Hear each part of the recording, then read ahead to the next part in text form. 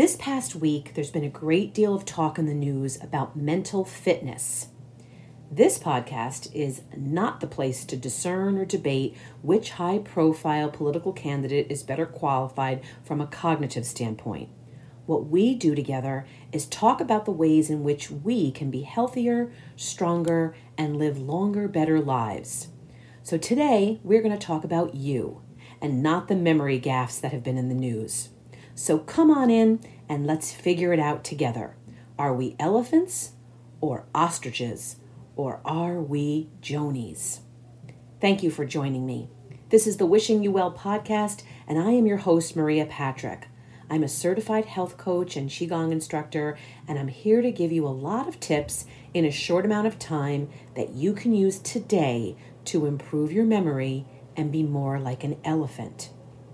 You've heard it for years. An elephant never forgets. They have fabulous memories.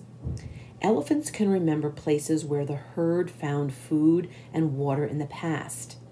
They have what is said to be an impressive power of recollection. They use the experiences that are stored in their brains as memories, and it helps them when they are in dangerous situations. For instance, if an elephant survived a drought in their childhood, then their strong memory would be able to sense the danger of a drought in a particular area. They're basically able to make a mental connection with the childhood memories that they have ingrained in their brains. They're also able to recognize all the members of their own clan, which helps them avoid getting lost in unknown herds. They can recall important places, like potential sources of food and water, even if they hadn't been there for many years, even decades. Elephants not only remember their clan members, but also other things and creatures who have left a strong impression on them. For instance, it's been reported that a pair of elephants who performed in a circus together were able to recognize each other when they met more than 20 years later.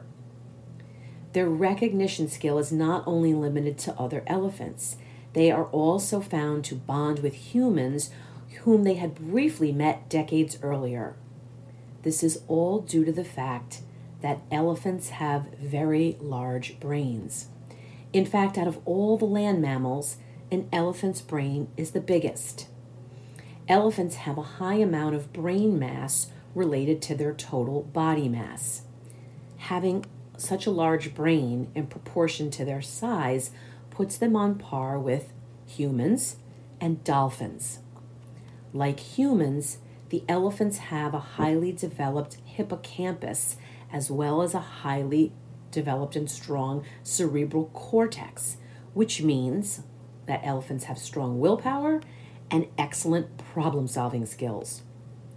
Researchers believe that elephants' good memories are a big part of why they survive and live for so long. They're known to live on average 50 to 60 years or more. Ostriches are on the other end of the spectrum.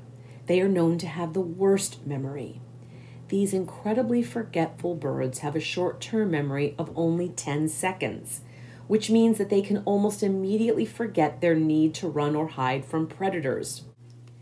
So when an ostrich feels threatened, it doesn't stick its head in the sand. Instead, it runs. And they can run very fast as 45 miles per hour. But after 10 seconds, they forget why they were running in the first place. So do you feel more like an elephant or an ostrich?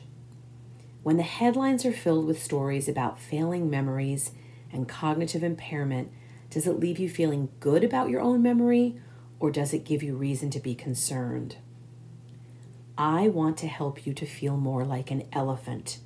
2 weeks ago, I mentioned that strawberries, specifically 1 cup per day, will help you to strengthen your memory thanks to their high level of antioxidants, vitamin C, and fiber. There have been many studies that have shown that people who regularly eat strawberries and their powerful sibling, blueberries, have far less cognitive decline and are 34% less likely to get Alzheimer's. What else can help with this? My research shows that the diet that will help us to live like elephants includes regular doses of salmon, sardines, broccoli, pumpkin seeds, walnuts, avocados, olive oil, oranges, eggs, green tea, and everybody's favorite, just in time for Valentine's Day, dark chocolate. I'm hoping you are already eating many of these things regularly. If you aren't, you know what to do. If you are, you may be wondering, why then are you still struggling with memory loss? I've been doing a deep dive on this issue recently to try to help my students and clients. And I have a collection of observations that I have gathered from my practice as a health coach and fitness instructor. Are you ready to hear my big reveal? Can you handle the truth? Here it is. We need to slow down. We are doing too much, too fast, and we are partly, maybe even largely, responsible for our ostrich-like brains.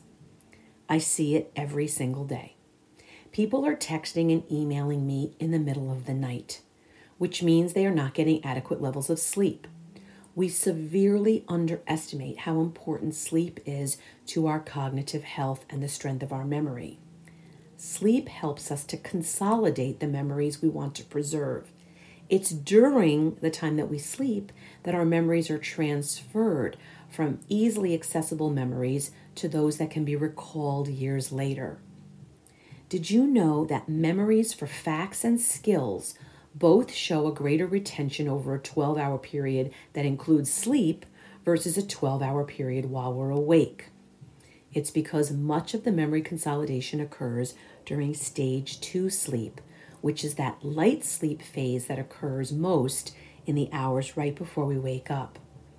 This means that if you're getting up early without a full night's rest, or you go to bed late, which throws off your circadian rhythm, you may be impairing your ability to hold on to your memories. You know that old phrase, reading is fundamental? That reading and fundamental phrase was coined by a woman back in the 1960s, named Margaret McNamara, a teacher who discovered, much to her dismay, when she was tutoring children, that they didn't own books. She discovered that once she put books in the hands of her students, they almost immediately gained more knowledge. They retained more of what they learned. They were engaged more, and they wanted to learn more. We all know that reading is good for us. It can improve our brain and our memory functions, and it keeps your brain operating more efficiently as you age. Reading also enhances the connectivity in our brain. It reduces stress. It promotes relaxation. It can improve your sleep. And it has the potential to decrease the likelihood of developing Alzheimer's. But as I said earlier, we are doing things too fast, and reading is one of them. Again, I see it every day. People don't read past the first line of an email, so they miss the important message that is contained within. They have trouble cooking because they don't read the entire recipe. They miss important dates and times of appointments and meetings and classes because they didn't write them down, or they don't have a system to store the important details of their lives. Believe it or not, I still use a wall calendar and a paper planner. Those two tools are essential for me to keep my life on track and my memory strong. They become a place for me to write down not only my appointments, but birthdays and death days and anniversaries. It's a place to plan my meals and track fitness and calories and expenses. Having to write things down means you have to take the time to do so. It forces you to slow down, even if just for a few minutes. I know what you are thinking and saying right now. She is a dinosaur. Who writes things down on paper anymore? We have our phones and our tablets for that. Well, I'm here to tell you that while handwriting your weekly schedule in a file of facts-like appointment book may seem archaic, new research studies show that personal schedules written down by hand in a notebook is much better for your brain than inputting the information in a digital device. This is important in several different ways. Number 1, jotting things down on paper is actually faster. Number 2, handwritten notes tend to be more accurate and you can personalize them. Number 3, handwriting in a notebook triggers more robust brain activity. And lastly, writing by hand is associated with stronger neural encoding and memory retrieval. Okay, so now let's talk about the amazingly talented and very inspiring singer, Joni Mitchell.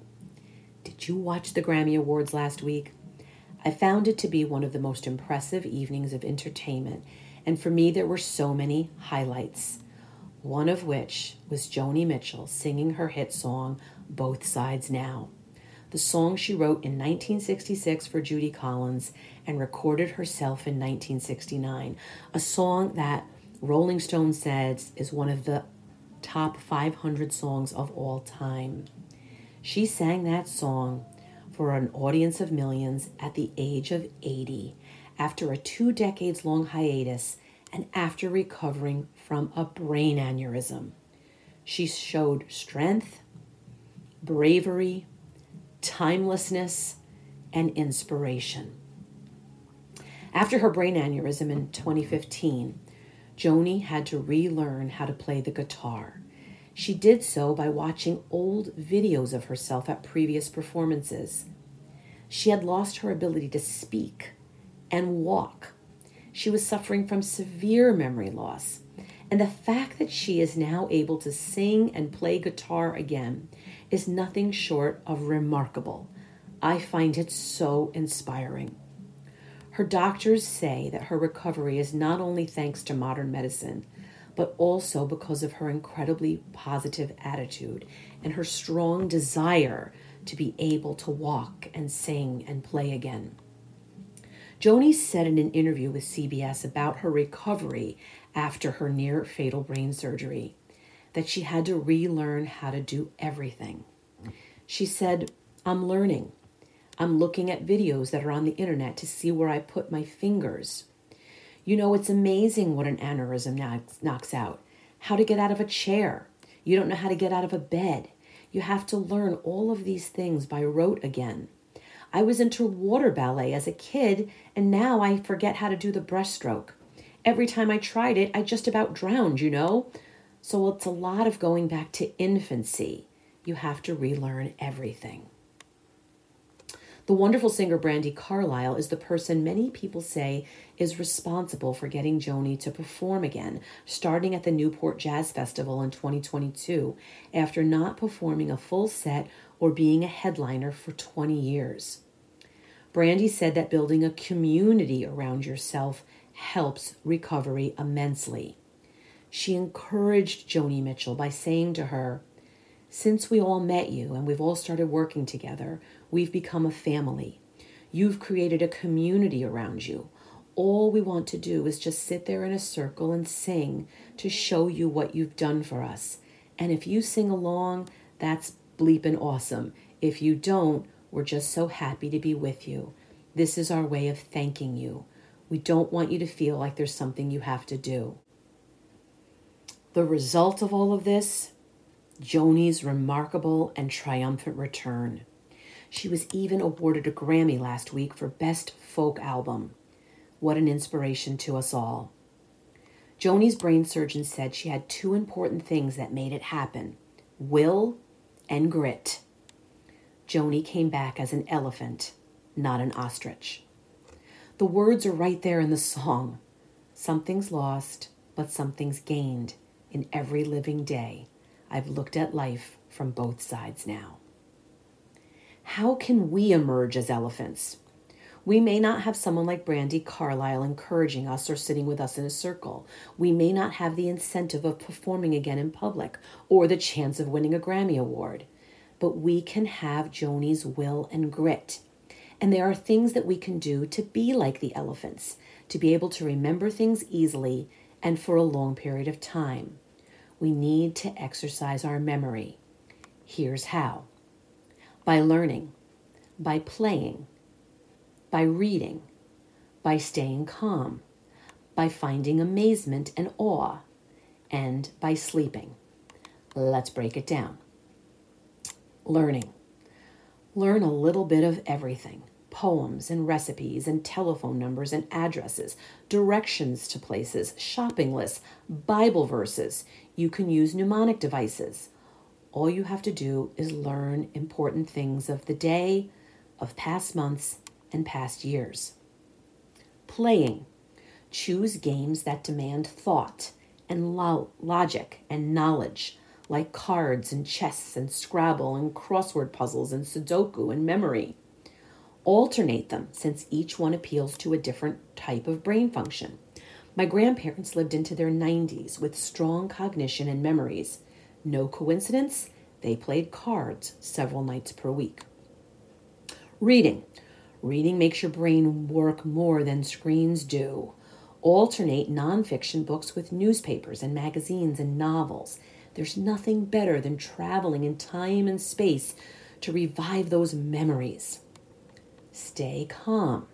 Stress and anxiety make it more difficult to learn. I find that when people get stressed, they get anxious, they get nervous, they lose their ability to concentrate, and their memory fails them. Find amazement and awe. They say that indifference is an obstacle to memory. Norman Lear lived to be 101, and his family said that he never lost the ability to find awe in the everyday aspects of life. Everything amazed and inspired him. And lastly, sleep. Like I said before, at night, the brain classifies and organizes the information from that day. So memory is greatly affected by a lack of sleep. There it is. You now have the elephant brain recipe. What will you do with it? I hope you take it and make it yours. Add in Joni's secret ingredients of will and grit, and you've got the secret sauce for living like an elephant. I am rooting for you.